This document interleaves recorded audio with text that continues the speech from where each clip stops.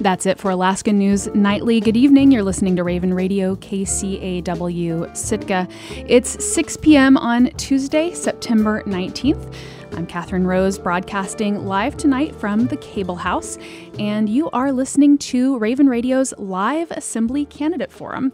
Candidates Tim Pike, J.J. Carlson, Austin Cranford, and Scott Saline are here with me in the studio. They're running for 3 open Sitka Assembly seats, 2 full 3-year terms and 1 1-year term. And good evening, y'all. Good evening, Catherine. Good evening. Let me make sure I have all your microphones up first. And Scotty, can you hear me in there? Roger. All right, great. We're good to go. So before we get started, I just want to explain the rules tonight. This is a forum, not a debate. It's an opportunity to compare your views, your opinions on the city, and a chance for voters to learn where you stand on key issues. Your time is your own. You can use it how you choose. And if you want to address another candidate, other candidates stance on an issue, you are welcome to do so. So tonight I'm going to ask a question. Each of you will get a chance to respond to that question. We have a little less than an hour of this program, so your responses to each question will be limited to 2 minutes. I know that these issues are complex. Many are deserving of complex answers, but I just respectfully ask that you try to stick to that time limit so each candidate has an opportunity to answer those questions. And we'll try to get to as many questions as possible. And listeners, these questions are yours. I'm looking for questions from listeners now.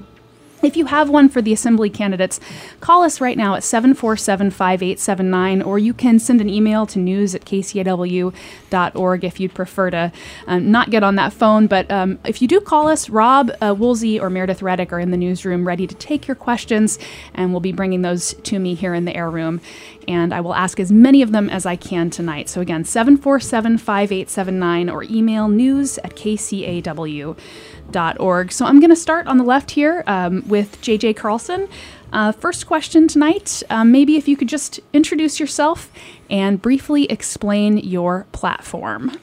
Thank you. Hi, Sitka. I'm J.J. Carlson. I've been on the Assembly as an appointed seat since December, and I've enjoyed my time, and I want to continue serving you.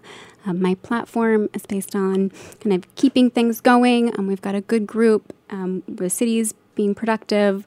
We're getting things done. We have a great strategic plan, and continuing to bring that plan to you for as low cost and high reward as possible. While kind of addressing specifically housing and childcare and tourism are my 3 big points.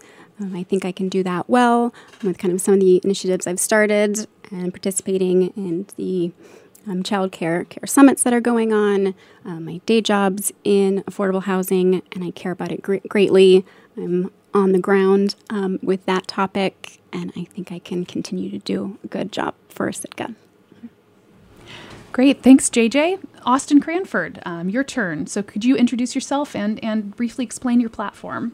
Of course. My name is Austin Cranford. I've been here in Sitka for about 9, almost 10 years now.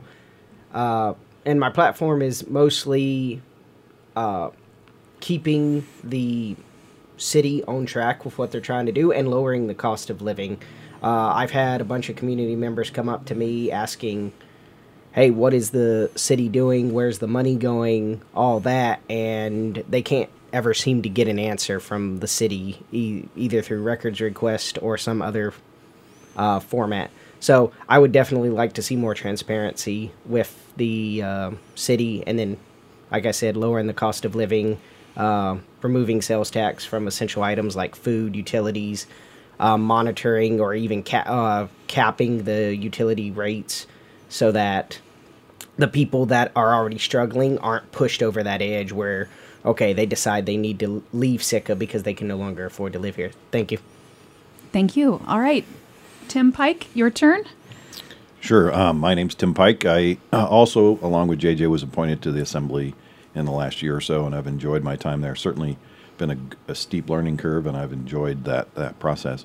My platform really is about affordability in Sitka and keeping that going. I agree with both the previous speakers in terms of keeping the city going and keeping it on track. I think the city is headed in a good direction at this point in time.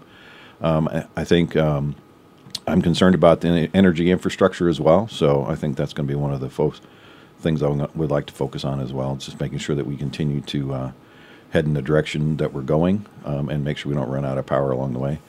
And in childcare, it fits into that affordability and housing and all those things like that. I think affordability really is the key to making our community livable. We certainly don't want to make it unaffordable for young families to be here. So, all right, thank you. And Scott Celine, your answer to the question, if you could introduce yourself and briefly explain your platform. My name is Scott Celine. I came here out of the service in 1982 to live in Alaska. My platform is really to have the citizens of Sitka differentiate between a BTU and an amp, and the confusion with just using energy as just a term without breaking it down. Are you going to do work with amps, or are you going to heat homes? And so my main platform really is to explain to the other assembly members how much heat is in the ocean. And the biggest obstacle for pumping that heat up is a Corps of Engineers requirement that you trench the ground source pipe across the tidelands. That really adds a huge cost, and then that's really why it's not happening. Another deal is I really feel that the department heads, with announcing the strategic plan and paralleling their departments, I feel it's we should follow the Marine Corps and go from the bottom up and have the workers in each department just have a vote of confidence for their leadership in their department. Because the city assembly is kind of like Blossom Teal was stating, it's kind of a different demographic. And the tradesmen that are in that actually do the work are the ones that have faith in their leadership. And that's really what I feel the assembly needs to be aware of. For example, I have a memorandum to Mayor Paxton and assembly members from December 16th, 2019, availability and uses of Sitka's excess hydro generation capacity. And just get right down to the main deal of this little excerpt of 2 minutes. It says, solar and wind have both been studied and found to not be economically or technological viable options. And yet we still have staff pursuing windmills. And I'm going to try to not have that happen, that we've already had work done as to where Sitka needs to go. And then that's where I'm at as far as having other assemblies on the coast. That's your time, Scott. I'm sorry. Okay, so again, 747-5879 to call in and ask a question, 747-5879, or email news@kcaw.org. This next question is about a news story that we ran just last week. It's kind of the big news in Sitka, this ballot initiative. A group of 45 Sitkans are currently gathering signatures for a ballot initiative to cap cruise visitor traffic next summer at 240,000 people. If they collect enough signatures, the initiative could go before the voters in a special election this winter.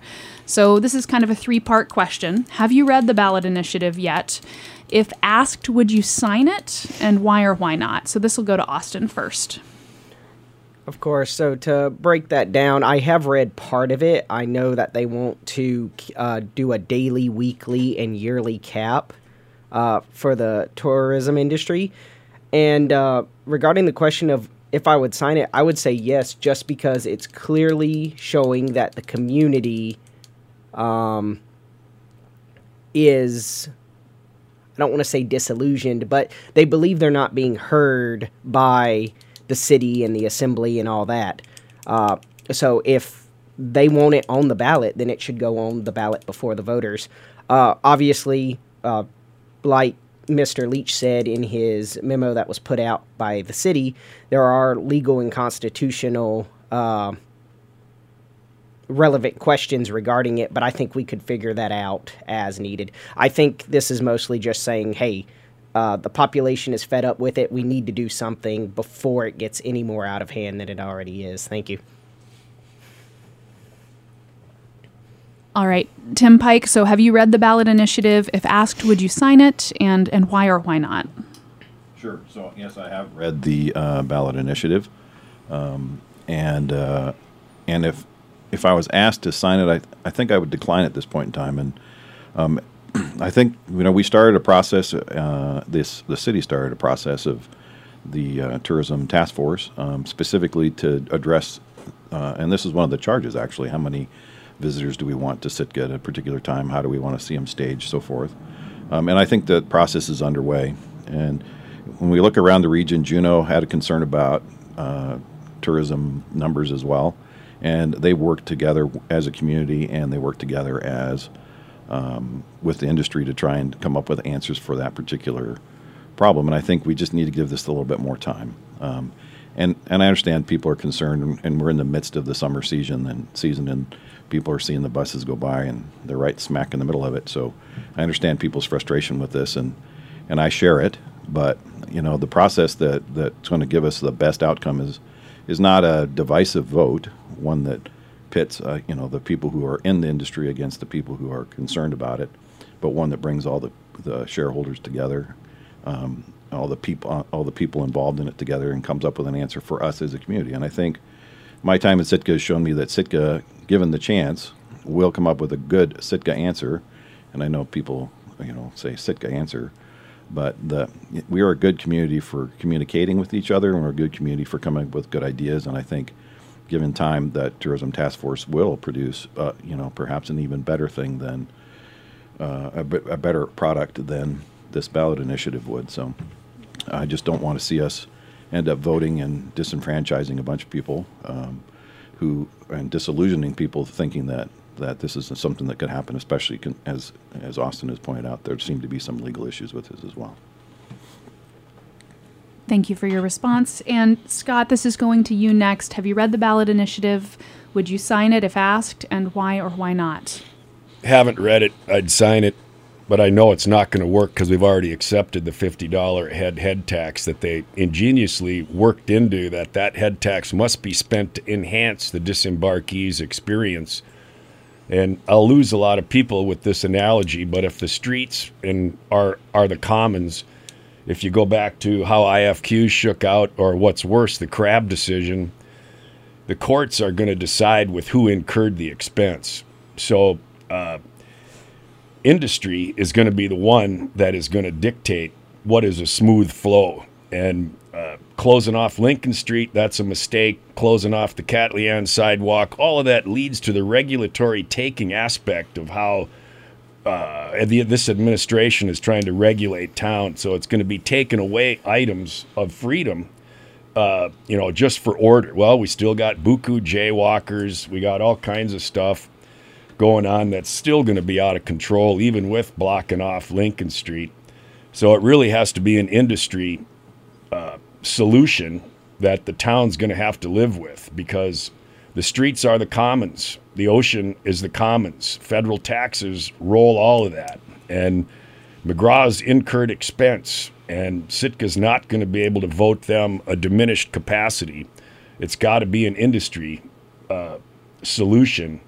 And I guess I'll still sign it, but I know how it's going to shake out in my own comic book mind, just from how IFQs and the crab decision went through. And if you don't understand how that goes, I understand. Thank you.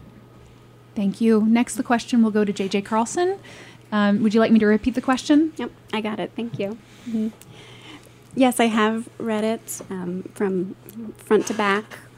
Well written. Great ideas are working on this all around. It's nice to see our community do something in a solution-oriented way. It's just a question on what kind of solution. And given the chance to sign it, I think I would have a discussion first. I'd like to have a bigger table discussion, and I like to support the public process. I like to see people getting involved.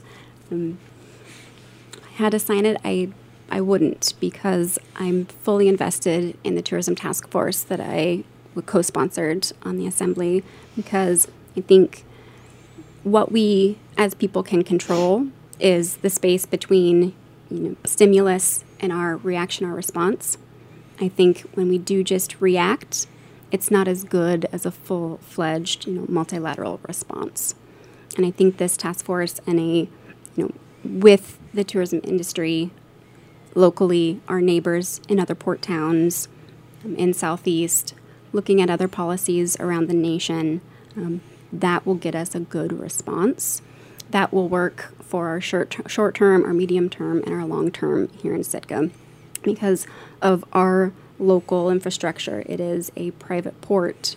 There is not as many opportunities to regulate as other towns, or other ways of spending that head tax money. So we really have to look at this as cleanly as possible for a long-term solution. And I am all about making solutions that serve everyone for the long run. Thank you all for your response to that question. Perhaps following up on that, and some of you touched on this question. This is a question from Susie. She asks, the elephant in the room question is, what do you see as something the Assembly can do to improve the tourist situation? So slightly different angle to this question. What do you see as something the Assembly can do to improve the tourist situation? And we'll take that to Tim Pike first. Thank you. Sure, that's a good question, and I think the Assembly is, I think the Assembly is quite aware of the concerns that the community has around tourism. We live in the community, we represent the community, and we're aware of that. We didn't enter into the tourism task force lightly. We were very deliberate about the process to make sure that we were trying to include as many people as possible and to try and get as many voices in the room as possible to come up with answers for that. So I think the Assembly is tasking that task force with the answers for this question for us. So I think that's kind of where the Assembly sits on this thing. Also, the Assembly is essentially the deciders on lots of issues that come up in front of the community, and by being informed and by being a part of the process, and by representing the community, we are doing that for them. So, and that's what we're being asked to do, and I think that's where our role lies. So, certainly many issues come up in front of us in terms of what tourism impacts there are. I remember when I first got on, we were having a whole conversation about buses and Centennial Hall. So those are the sort of things that the Assembly works on to try and deal with that. And there are certainly plenty of ideas floating around about how to continue to improve the tourism issues in Sitka. So that's what I see the Assembly doing. Thank you. This question will go to Scott next. Scott, what do you see as something the Assembly can do to improve the tourist situation?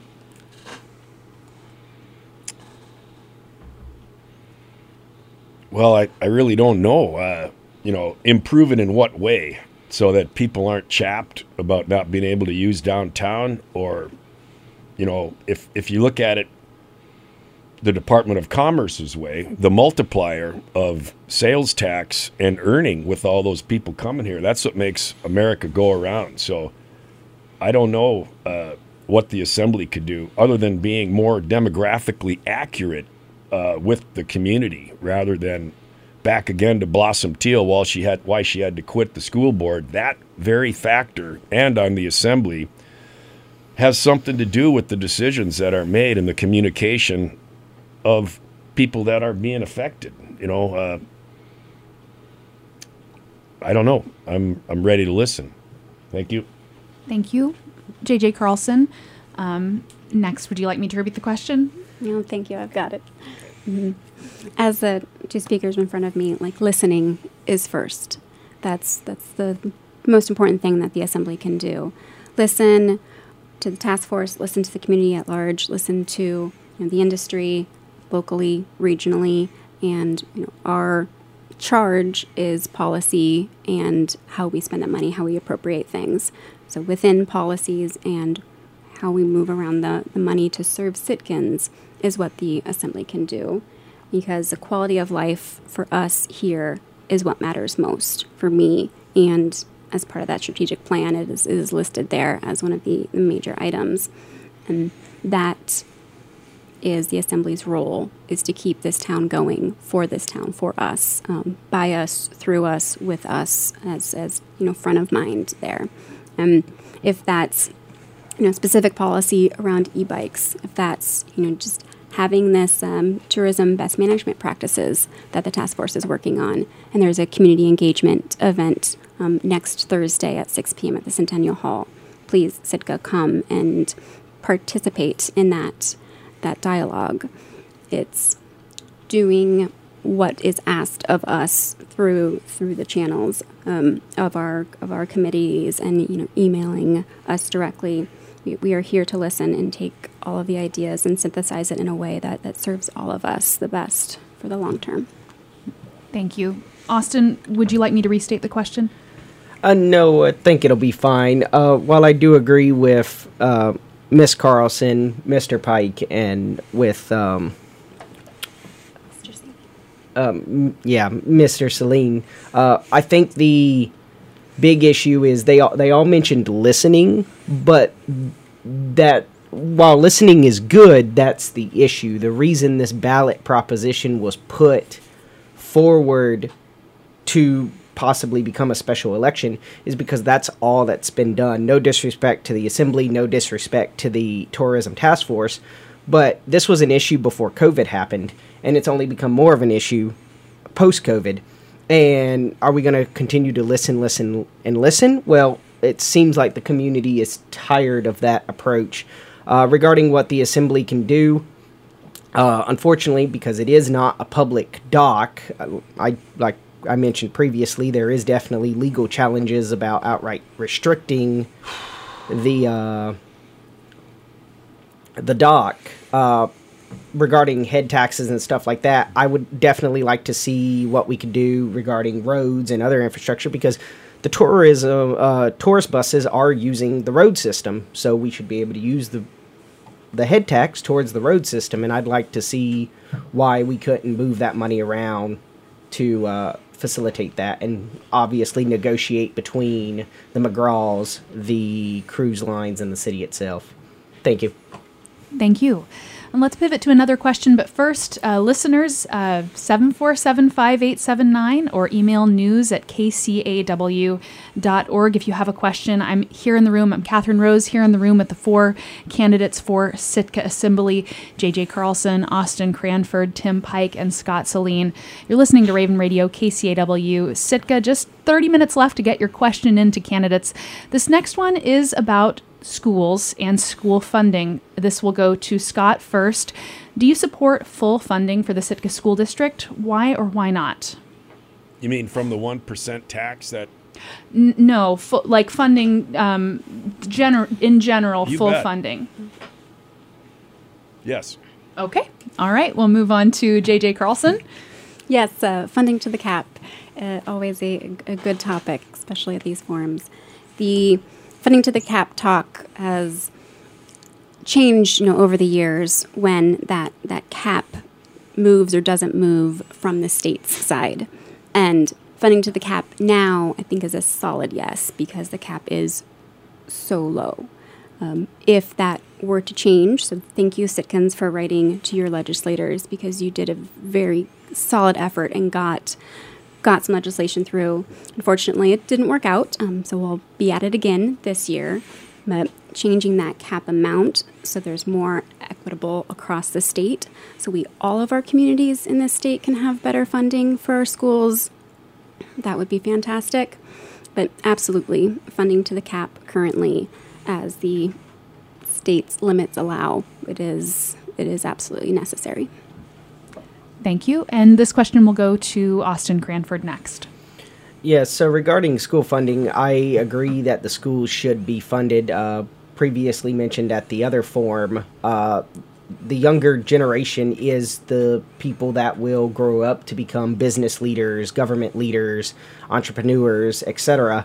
And it's our responsibility to make sure that they get the proper education to continue to grow both our economy, our nation, their personal lives, etc. So as long as it's being used properly, I see no issue with funding the schools. All right, this question will go to Tim Pike next. Sure. I'm with Scott. You bet. I think it's a really important thing to fund to the cap at this point in time. JJ's laid it out pretty well. The state has been remiss in its increasing of the base student allocation for a really long time. So funding to the cap now is a lot different than funding to the cap if the state had kept up with inflation, even, for example. So, I think this is a huge part of it. And Austin's absolutely correct. The next generation is the is our future, and the next generation leaders are already starting to pop up. So, going through this campaign has been interesting because I've met again a number of my former students who I've had through the years, and I'm impressed to see how many young people are moving forward and becoming active in our community, and I look forward to their leadership going forward. So obviously, education is super important to our students. Again, I would just really encourage the community to get out and get the base student allocation past the governor, so that we can fund our students more appropriately and make sure that our students have the best opportunity for a great future. So absolutely. All right. Thank you all for your responses to that question. And I do have a listener question next. Again, 747-5879 or news@kcaw.org to get your question in for the assembly candidates who are all here in the room at Raven Radio tonight. This one will go to J.J. Carlson next. And the question from this listener is, what should the assembly's role be in promoting affordable housing for Sitkans? Great question. Thank you. The Assembly's role. The City and Borough of Sitka has quite a bit of land, and that is the most direct and simplest way that the Assembly, as policy and direction givers to the city's municipality, is to open or allow access for development for residential, R1, R2 land. It can happen several different ways. There is a study that was funded in this last kind of budget that, the money is available now as of this past July 1st to look at some major pieces. And where it's underway, it's going to be a great plan to look at the engineering side, like are the slopes good enough to have roads on? Are there going to be enough flat lands to put houses? Are they going to be big lots? Are they going to be small lots? Like, all of that's happening, and that is definitely that first step to open up land for residential construction. Other things can be helping the state change some rules around, so we can look at different ways to tax land that is zoned residential but vacant. That's a potential. There is to incentivize development, please put a house on that so someone can live here. Parking your boats, excellent. It's a fantastic use of space, and housing people is even better use of residential land that has utilities and infrastructure right there, ready to go. Several other things bouncing around, but those are at the top of the list. Thank you. And this question will go to Austin Cranford next. Yeah, so I agree with J.J. Carlson. She mentioned that the city has land. They're still in possession of the Kramer Avenue land. There is, since 2015, more engineering wonders that have been developed. We can anchor the slopes. We can institute draining systems. We can make the slopes safe enough to where we can continue to develop that land without risking major landslides like the unfortunate one back in 2015. So the city should be going full steam ahead on getting that land open up. Also agreed with her on getting the state partially involved. The state does control quite a bit of land around Sitka too. If they could release some of that, that would be great. And then just redevelopment of land we currently have. Can we convert R1 residential space to R2 residential space? Can we allow higher density housing in places that are already capable of holding residential housing? And we just need to incentivize the homeowners or the landowners to actually redevelop that into high density housing. There's plenty of things that the assembly can do, and heading in that direction would be a good start. Thank you. Thank you. Tim Pike, you're next. Would you like me to repeat the question? No, I think I got that. Thanks. I think the city does have a big role in affordable housing, and it comes in lots of different ways. JJ's and Austin have laid out a number of good ones, and, I think that Austin's point about the state is really good. The state does control a lot of land, and they have in the past been willing to do that. And when we talk about the state, we're also talking about the legislature and money to develop the land. So just having the land is one thing. Getting it developed is a whole other issue. So you're going to put a lot of money into making it livable land. So, I think leveraging the state and leveraging even the tribe and other groups around us that have land that we can use would be a good way for the city to move forward. And I see those things in place as we talk even now. So, the city does that. Also, it's all about affordability, right? So, we need to make sure that the housing that we develop is something someone can afford to buy, and it's also something that they can continue to live in and make work with and not break them as it were. So, I think the city has a role in that as well. So, thank you, Scott Celine. This question goes to you next.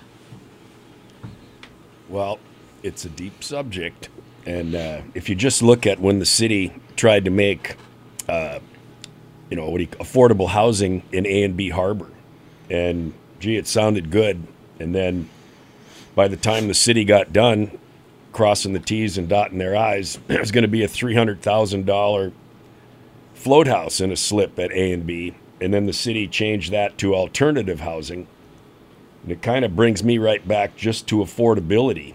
And if all the houses in the village with vinyl siding on them, the story of those being built and how inferior they are in insulation, that to pump heat from the sea underneath Catlean Street to all those houses with an additional insulation and make radiant floors, you'd be making those houses pretty good.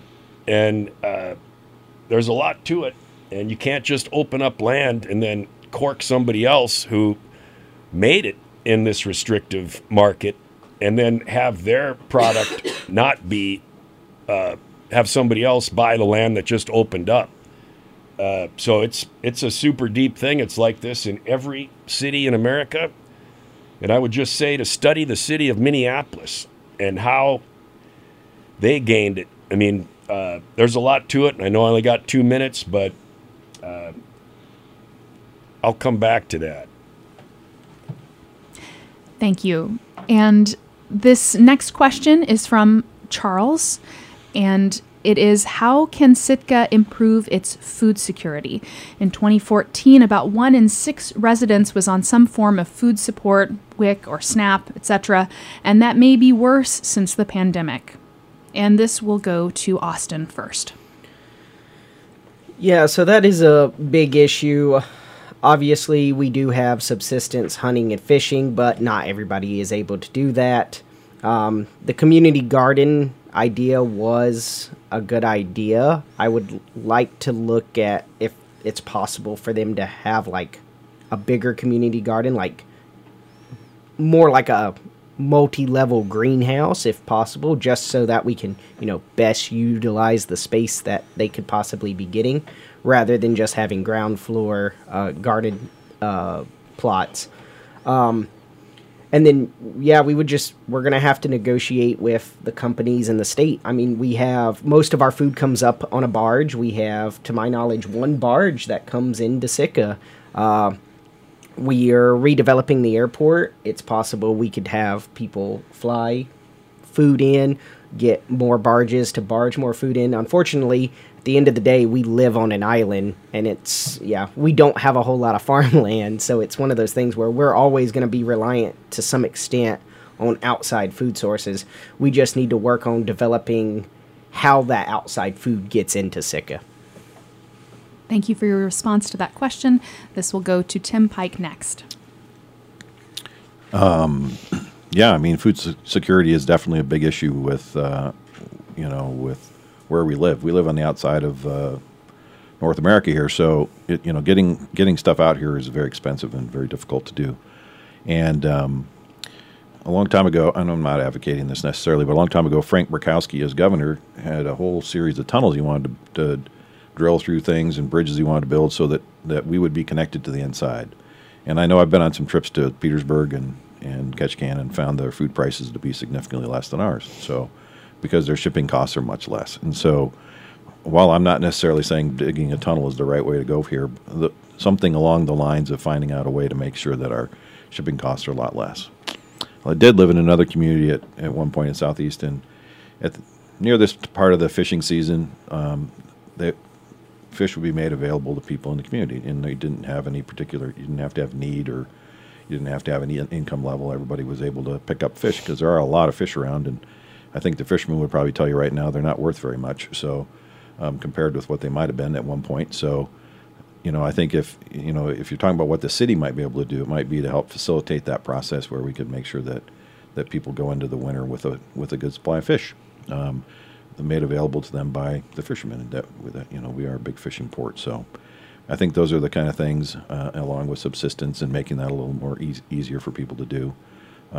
Is that I do like the community garden a lot. I think that's a great idea.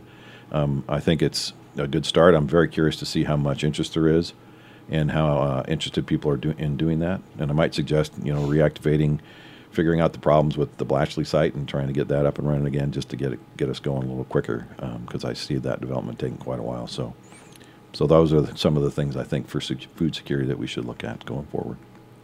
Thank you. And this question will go to Scott Celine next. How can Sitka improve its food security? Got to be the gardens. The tunnels is good. The ferry terminal to Rodman Bay after they get done with the tourist road up to Shiatica Land. All of that is going to reduce hazards to navigation. It's always been like this in Sitka. The Russians would have the Haidas paddle 40 to 50 tons of cabbage a year to Sitka to sell. And I don't really have an answer to it, but I sure like the community gardens, maybe some barges. I don't know. Thank you. Thank you. And this will go to J.J. Carlson next. I think diversification is our best avenue for food security, to have robust and local trade network for subsistence in the fisheries of like what we can gather here. There's quite a few people that are foragers that go and collect mushrooms. Some of them have kind of secret spots. Maybe we can share a little bit more knowledge so we can all utilize what grows here on this island, for us to be able to live here as a community together. As well as growing our own community garden, perhaps hydroponic. We've got some good water. We've got some good electricity. If we can do it in a more technologically savvy way, we can do it inside all year long. We've got a nice kind of case study over in Juneau for that. I think that can happen here, as well as our food costs in the grocery store are primarily that shipping cost in that grocery store. So a way to address that is there a way to, region-wise, if we're addressing tourism region-wise, can we address other things region-wise? Like, hey, they bring in quite a bit of food. Can we ask them every month or every time to bring us some food for us at the same time? Like, I don't know. We haven't asked them yet. There's probably some efficiencies we can find, and maybe some synergies in that. Thank you. And we're shifting to a new question next, but again, just a reminder, 747-5879 or news@kcaw.org. We've been getting some questions over email. If that's an easier way to send your question in, news@kcaw.org, and Rob or Meredith will pass that question along to me. Another listener question we just got dropped in. There's one lawsuit currently in litigation involving Sitka's police department, the fourth lawsuit in recent years. Do you have any concerns over policing in the community? And this will go to Tim Pike first. Absolutely. I think I am the assembly liaison at this point in time to the Police and Fire Commission. And so I do sit and get to listen to the concerns that come up in terms of staffing in particular. And I think a number of our problems come from the staffing level. And I mean, I hate to circle back to the state in terms of even education funding, but the state has also been remiss in terms of retirements for all public servants in our state. So it's making it difficult for us to recruit, and it's making it difficult for us to be competitive with other states in particular. So, I can't really speak about the lawsuits at this point in time, but I think there is a big concern about staffing levels, a big concern about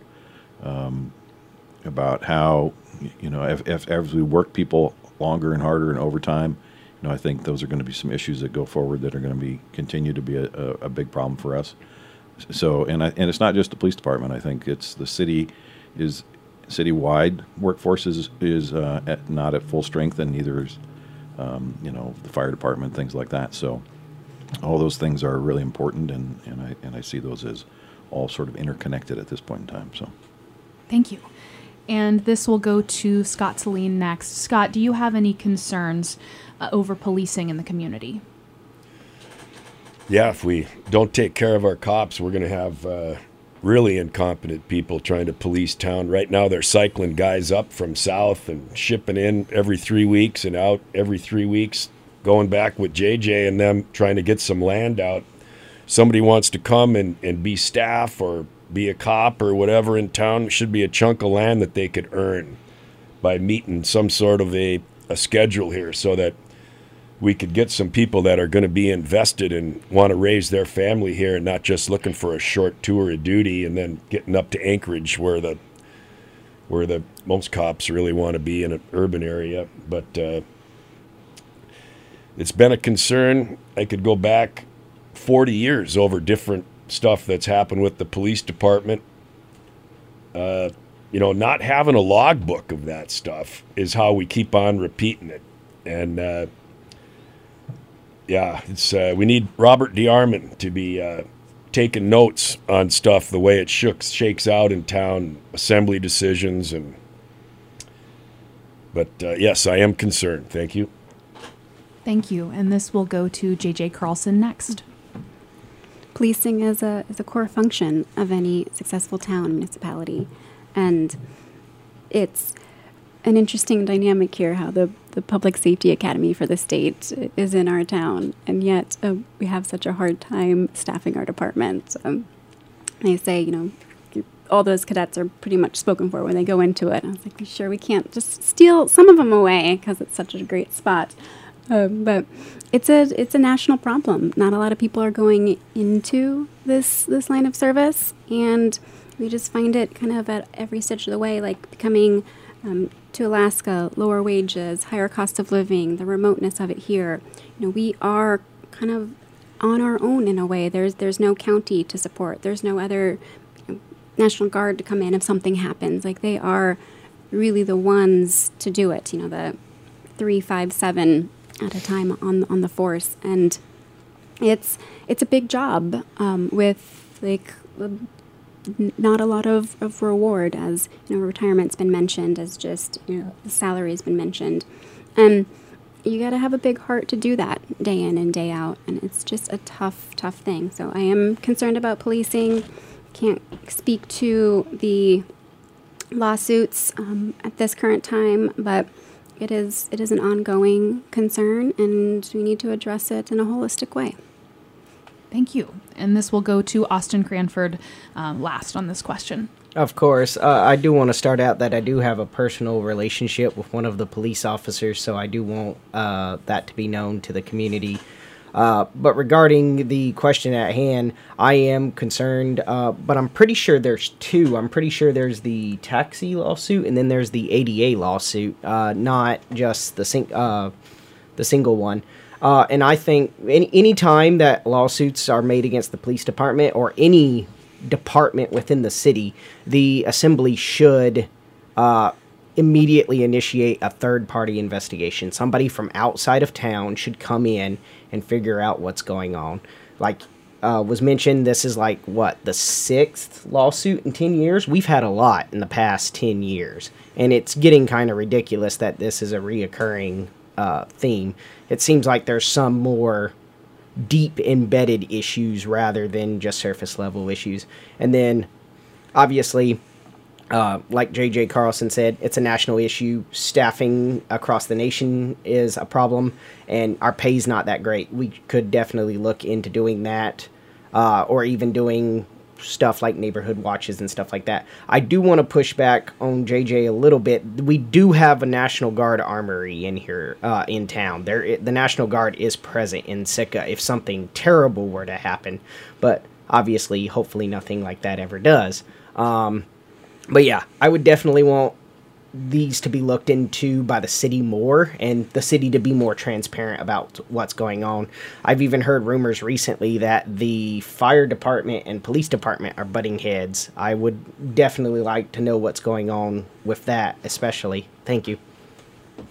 Thank you. And we're moving on to we have another caller question. This is an anonymous question. Again, we just have a few minutes left, but still sometime if you want to call in or send in a question, 747-5879 or KCAW, 747-5879 or news at kcaw.org. And Rob or Meredith will be able to answer your question. This was someone who called in. They'd like to remain anonymous. Their question is, there appears to be concern about the closing of home health in Sitka. Would you be willing to host or facilitate a town hall in collaboration with Search and Dr. Brule to answer Sitkin's questions? And this will go to Scott Celine first. Yes, I would support a forum with Doc Brule answering the community's questions. All right, this will go to JJ Carlson next. As a question, would I like to host it as well? Yes. Sure, I'd love to do that. I think that'd be a great conversation to facilitate. Of my 2 day jobs in nonprofits, another one is with a local kind of social services organization that is, a lot of the town wants them to take up that role. And I think I'd be very well versed in both aspects of, from the city standpoint, and from just understanding how the intricacies of that sort of thing could work. I could be a good moderator for that conversation. I don't know if I'd fork up the $100 to rent the Centennial Building, so if anyone wants to donate that money, I'd show up to be on the mic. Thank you, JJ, and this will go to Austin Cranford next.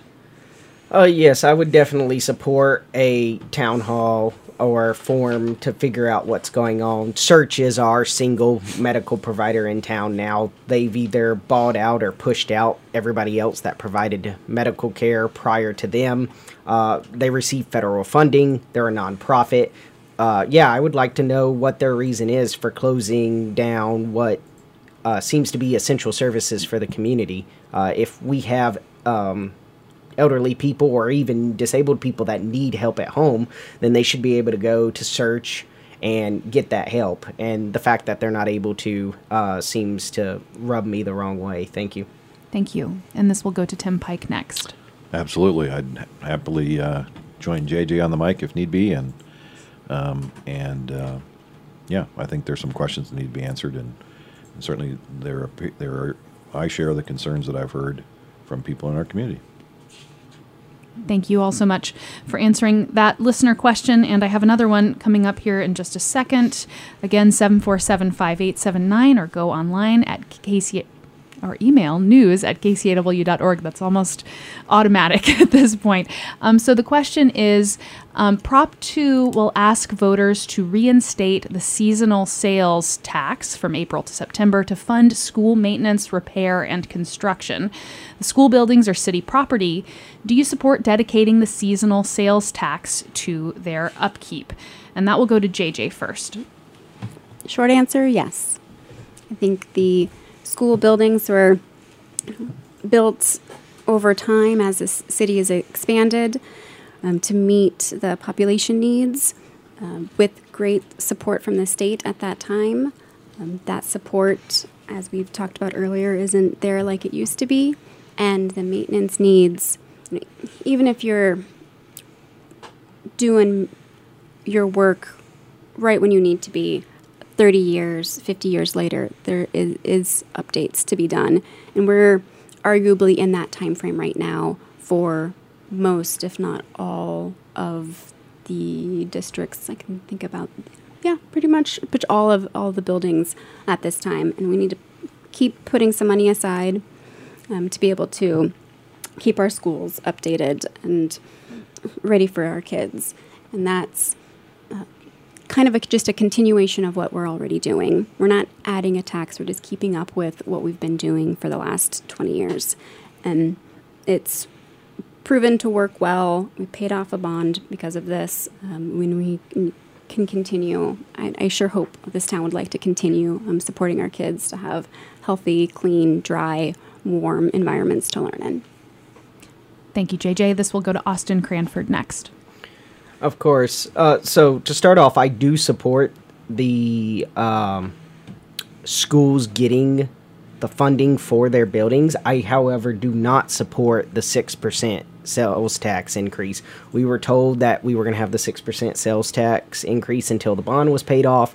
The bond was paid off. The tax went away. Now we want the tax returned to pay for maintenance issues. Well, as J.J. Carlson mentioned, buildings decay. This should have been something that the city looked at and said, okay, we're going to need to do this much maintenance in this period of time. That money should have been getting set aside from the time the buildings were built to now. I would love to see where we could get the money to make sure the buildings stay maintained. For example, going back to tourism, if we use the head tax to pay for our roads and other infrastructure, maybe we can move some of that money to pay for the school's infrastructure because it's no longer being used on the roads or other projects that the head tax can cover.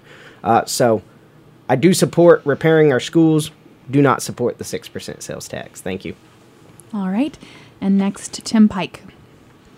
Yes, I do support the seasonal sales tax. And, when we put it in place, originally we put it in seasonally on purpose because we were expecting that the tourists would help us to pay for paying off our bonds. So, we set aside that time frame to increase the tax and we didn't apply it to ourselves throughout the winter. So, I think I do support that. And yes, the schools are aging, and what's changed is that the state is no longer participating at the level they were in terms of capital projects. So the capital budget seems to be one of the things that quickly gets axed at the legislative level anytime they're running into any kind of issues or the dividend comes up or things like that. And so the state has been very lax and behind in giving money that they ordinarily would to rebuilding and maintaining buildings.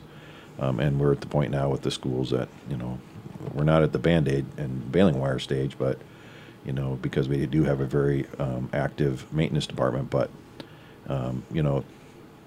it's time to put some money into the schools. And if we can get the tourists to help us pay for that, I think we're well ahead on that. Thank you. And Scott, last to answer this question, this is about... I don't support the 6%. I support the schools figuring out another plan.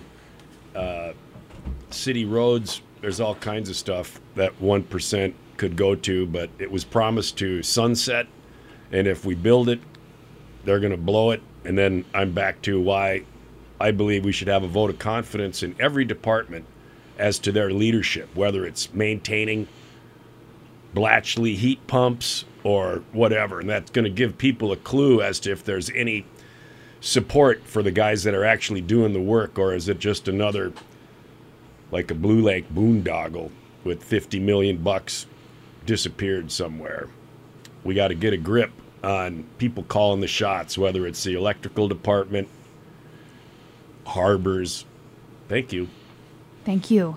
And we are almost out of time at 6:53 p.m. So I'm just going to go around the room and starting with Austin.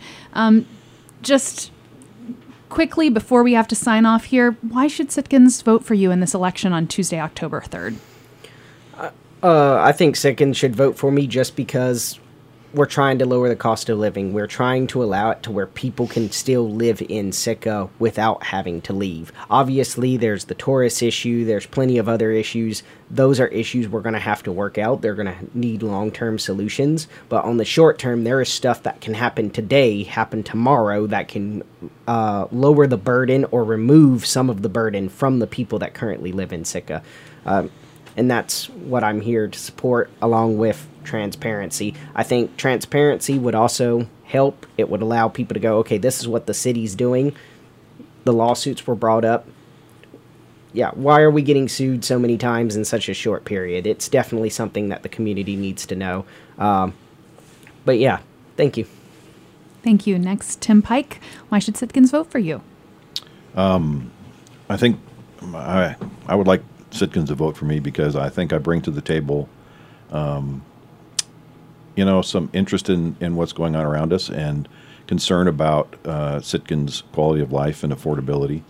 I see myself as a bigger picture person and a long-term thinker, and looking at the infrastructure in our community. I think it's very important for us to move forward in making sure that we put in place, much like Austin actually referenced, a plan for how we're going to afford to continue to maintain and to expand the infrastructure that we have, energy efficiency as well as the energy infrastructure as a whole, so that we can make sure that, we are able to build the future that we see for our community. And that's why I think voting for me makes sense, and I would encourage people to do that. Thank you. Scott Saline, your turn. Why should Sitkans vote for you in this municipal election? Well, I've been in Sitka Village for 40 years, and I've watched the constant neglect and infrastructure upgrades from city staff, from initial 1982 paving Catlean to what they're trying to do now. And I can take it to every neighborhood in town with input from friends of mine in various neighborhoods in town. And that really has to be corrected and addressed. Lack of input of infrastructure dollars for certain demographics of people who are really unheard of, whether it's the trailer courts or Indian Village housing, and there's a lot to that a lot of people don't understand, the gray area between the BIA, BHA, and the city, and how people are living in no man's land in the village and really pretty much neglectful from the city. Continual, decades. That's why I want you to vote for me. I will bring this stuff out, and we'll try to track how to fix it and just make it aware. To be diversified and survive in Alaska just doesn't have one job. That means you're going to leave that town. And that's really what I'm bringing. I love this town. Started out with float houses. They kicked out all the float houses. They made Sitka unaffordable right back in 1982. Only certain neighborhoods getting upgraded. Thank you. Thank you. And JJ, last to answer this question before we wrap up the forum. Yes, I think I would appreciate greatly if Sitka voted for me, because I'm here to help. I'm here to serve. I've picked up a lot of knowledge on my short 37 years on this earth, but I am ready to give it back in spades to this town. I'm not a put your money where your mouth is kind of person. I'm a put your time where your heart is. And that really explains why I want to be on the assembly for 3 years if you'll let me, 1 year if you think I'm still in a trial period. That this town is lovely on so many levels and is really worth fighting for and spending my time doing. And have got a great thing here. The municipality does so much for this town, like with all of our utilities being municipal run, just doing that work on a day-to-day, keeping things moving forward is an excellent use of time and making it better through quality of life and affordability for my generation. I came back to be here to care and love for this town, and I think being on the assembly is a great way with the greatest impact for me to do so. And thank you, Sitka, for being what you are, and I sure hope I can help you continue that by being one of your assembly members. Well, I want to thank you each for joining me this evening for our live Assembly Candidate Forum. Thanks to all the candidates who participated tonight. Thank you for the public for emailing in your questions. And if you missed any of our forums, if you missed this forum and you'd like to go back and listen, it will be posted tomorrow on our website. So you can go back and listen to the whole forum. We'll also cover it in local news. And you can also find questionnaires from each of the candidates on our website at kcaw.org under the Election Center. You've been listening to our Candidate Forum on Raven Radio, KCAW, Sitka.